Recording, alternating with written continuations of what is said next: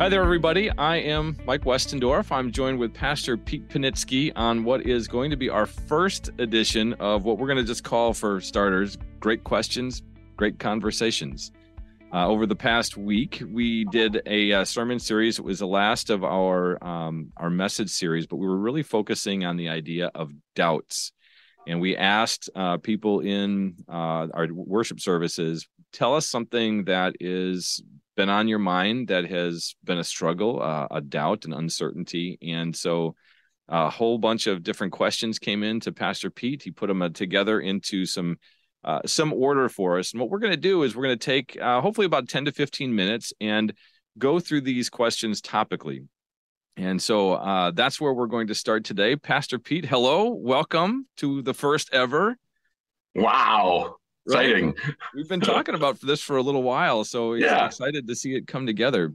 And why don't you, just from a context standpoint, because again, where did these doubts come up? What was the gist of, you had shown us a chain with links and a strong metal chain, and you had equated that to the veracity, the inerrancy of the scripture that's been handed down from Jesus' time to our time. Can you just catch us up a little bit on that before we start with the questions? Sure. Thanks, Mike. So last Sunday was Transfiguration Sunday. And the whole idea that the Transfiguration, Jesus appeared on the Mount of Transfiguration in all of his glory as the Son of God to reassure the disciples that the one who was about to suffer and die for them is God himself. To help them deal with doubts. And doubt is just a fact of life for us as Christians. We are none of us perfect believers. There's always questions that come up. And God used the Transfiguration to help Peter. And then as Peter wrote about the Transfiguration about 35 years later in his second letter, he used the Transfiguration as this can reassure you and remove some of your doubts. And he talked about the chain links that unite what he saw on the Mount of Transfiguration all the way down to us.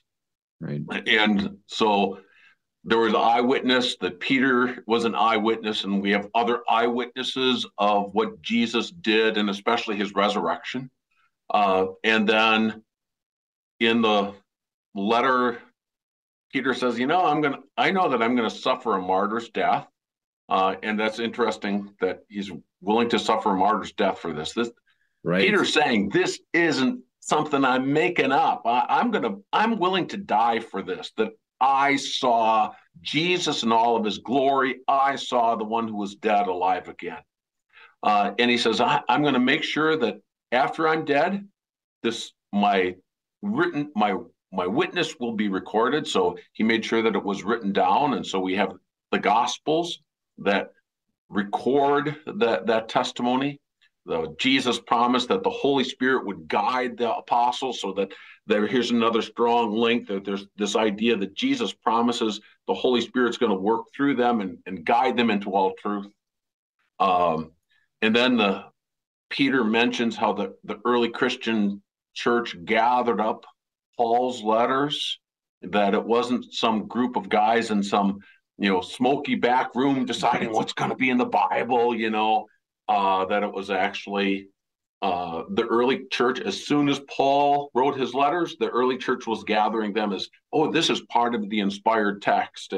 And even, for example, as you read John's gospel, it's obvious that John is familiar with the other gospels, that the early Christian church knew about them and recognized them as inspired text.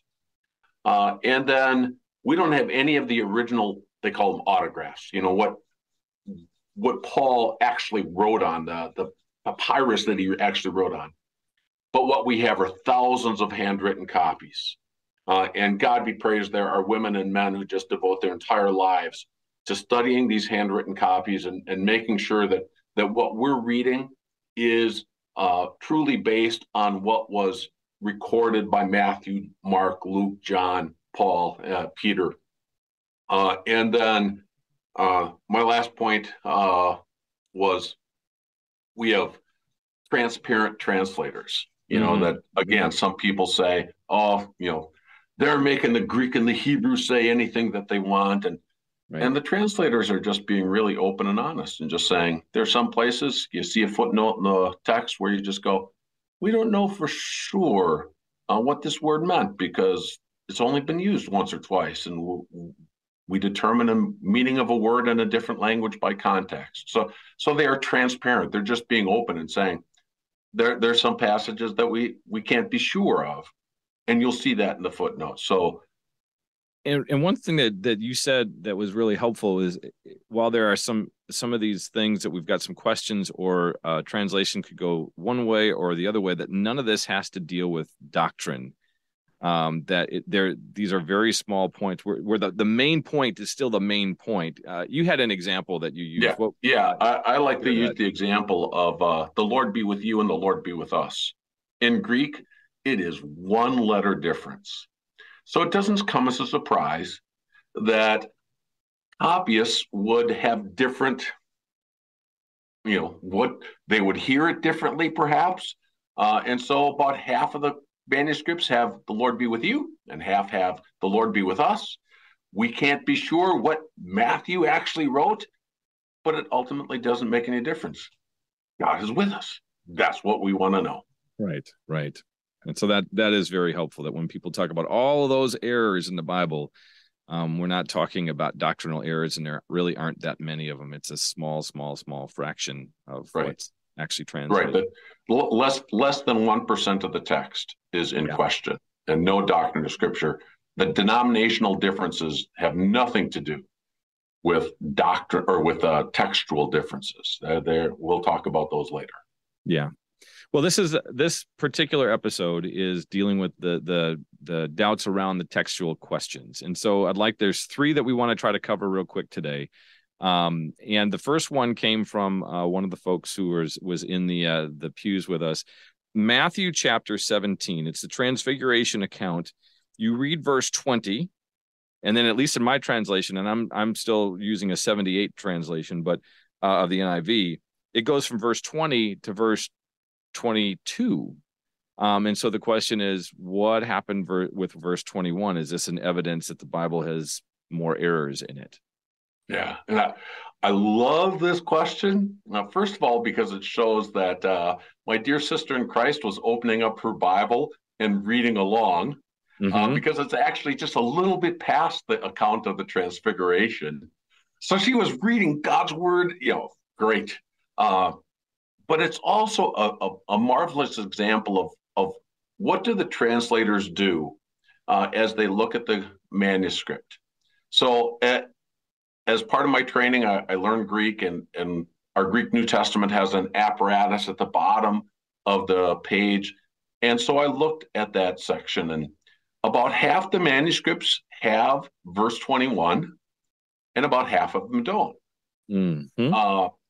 Verse 21 that's in some of the manuscripts is the same wording that's in Mark 9:29. So as you are, and it's the same account.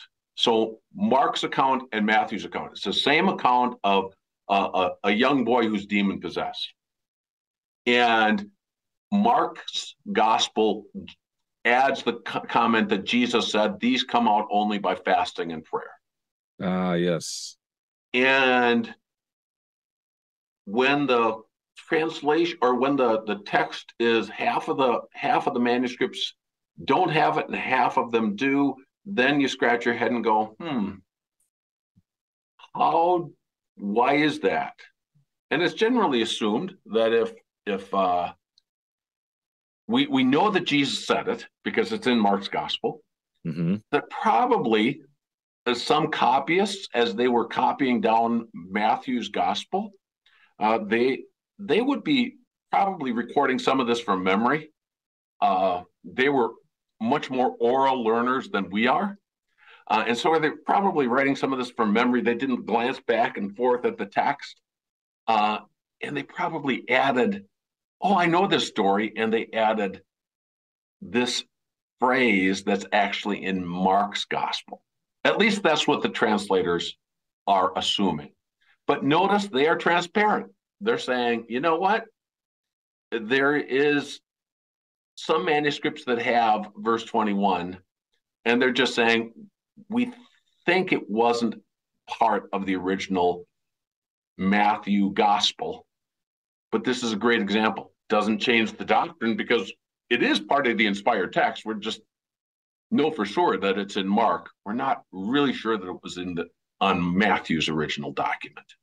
That's helpful as you're talking, and I'm thinking, okay, there are a number of stories that are recorded from different, in different gospels that they overlap, that they tend to provide additional perspective into what is happening. It's like almost instead of one dimension, two dimensions, three dimensions, you get a chance to see that differently. And so the idea that what you said, Jesus said it, according to this account, it's just that in Matthew's gospel, he didn't write that particular piece down. We get additional information, and the fact that it's not in Matthew's gospel does not mean it didn't happen. Right. It happened. So the truth of the whole of that, and this is another one of those examples of why you want to read your Bible and get familiar with the whole of the Gospels, because there's perspective there. Yeah, and again, it could have been in Matthew's original. Right. The translators are just being transparent and saying, we just don't know for sure. That's great. Yeah. The next one that came in, I'll read this a little bit. There's some good context into this, but this kind of speaks to what we're talking about. And there's a flaw here. If humanity is flawed and humans wrote the Bible and decided on the books, which we've talked a little bit about, how is the Bible inerrant? Unbelievers think it's errant. It has errors, but believers do as well. This whole idea that now you get into places where different college professors or different people will hold to the Old Testament as just historical fiction because there are numerous errors, yada, yada, yada. The basic idea, though, if humanity is flawed and humans wrote the Bible, can we trust it? I think it's a fair question. That is a really good question, and that's why it's important to realize that when we talk about the term inspiration or verbal inspiration, what we mean is that the Holy Spirit inspired or breathed into the apostles and prophets the very words to record. So verbal, word for word inspiration. And sometimes we think, it's these 2 or 3 proof texts that say the Bible is inspired. The reality is it's woven all the way through the Bible. So as you read the Old Testament prophets, notice how often the prophets say the Lord said. Yeah. Or as you read through the Gospels, Jesus says, as the Holy Spirit spoke through Isaiah, the Apostle Paul quotes the Old Testament as inspired, word for word. In fact, there's one passage in Galatians chapter 3 where he makes the argument based on whether it's the word is singular or plural. And in Hebrew, it's only one little letter. Paul, as he was writing, certainly knew that word for word inspiration of the Bible, that was his approach. And that's the way the whole Bible talks about it. And either the Bible is true and it's inspired like it says it is, or it's lying about the most important thing it could possibly lie about. Perhaps you've heard that argument, Lord, liar, lunatic. Yes. C.S. Lewis. Either Jesus is Lord, like he said, he's a liar, or he's crazy. Right. And the same is true of the prophets and the apostles. They certainly claim we are inspired. And if they are lying about what is truly the most important thing, we're saying this comes from God. If they're lying about that, then we shouldn't trust any of it. Right. So it's an all or nothing. It's not, we'll take a little bit or not a little bit. Right. And that's where you go back and you follow the chain of evidence all the way back to the Savior. Yeah. Very good. Appreciate that response.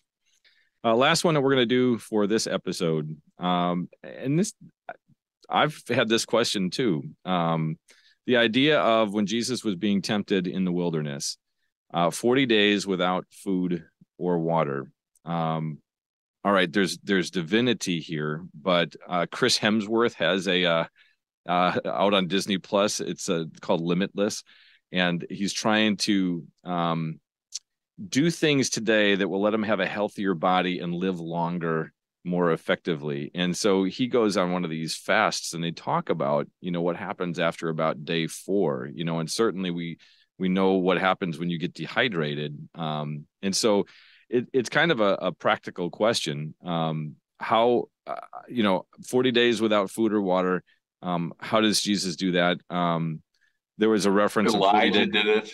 40 days and 40 nights. Right. Moses did it 40 days and 40 nights. Yes. Right. So how are we to make sense of this? Because again, there are other theologians. I mean, people with degrees like you have who've read it and said this probably didn't happen, which just confuses more people.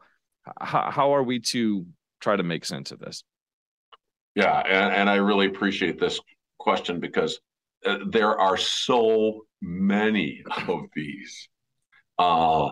Ultimately, it's the question, do we believe that there are supernatural things that can happen? And based on Netflix, a lot of people believe supernatural stuff happens. I mean, that stuff catches wind in our culture. And so even though we're like, that didn't happen, but we lean into the shows and to our culture that says stuff happens. Yeah. And the example that I love to use is, Jonah is 3 days and 3 nights in the belly of the fish. And Jesus said that too. It's not just Jonah. Jesus said that. All the Gospels record this, or 3 of the Gospels record this, that Jesus said he was in the belly 3 days and 3 nights. I don't know about you, but if I throw something up that's been in my belly for 3 days or 3 nights, it ain't going to look good. No. Just this whole idea, how could this be? There are all kinds of these questions, and ultimately comes back to this: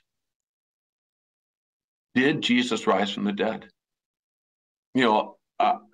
Mike, you know that I do my daily Bible reading, and I call it my fellowship of the empty tomb. That every day I'm opening up the Bible and I'm just inviting people, let's go and see if that tomb really is empty. Because if the tomb is empty, if the Bible is true, if Jesus has risen from the dead, then all these other miracles, I don't have an answer of how God did it, but if he can raise the dead, somehow he can cause these men to survive what would otherwise be impossible. Yeah. And that's how Jonah stayed alive for 3 days in the belly of a big fish, because our God can do the impossible. Yeah. And I appreciate that it still all hinges back to, did Jesus rise from the dead or not? Right. That is on that. Yeah, that is ultimately the question. All of these other things are puzzling to us. How did this happen? Mm-hmm. But it all hinges on, if Jesus hasn't risen, then we are, like Paul said, well, we are to be pitied more than all people, because we're trusting in something that didn't happen. And so I'm going and cross-examining the witnesses over and over again as I read, and saying, Lord, prove to me again that tomb was empty on Easter. Mm-hmm. And if that's true, then okay, Lord, I'll believe the rest of it too. Right. Well, thank you. This has been an awesome opportunity to talk about great questions and have some great conversation. And so for all of our viewers and listeners, I hope that this has been helpful to you. We'll be doing a couple more episodes of this, because there were a number of additional topics that came up that we're kind of grouping our doubts into. And so we'll be releasing some additional episodes as well to hopefully answer some of the questions that you have. And if you find this helpful, please make sure that you share it through your various social media means, and then let us know how we can continue to help people grow closer to Jesus by growing closer to his word. So Pastor Pete, thank you. This was an awesome first step, and I can't wait till the next one. Thanks, Mike. God bless. All right.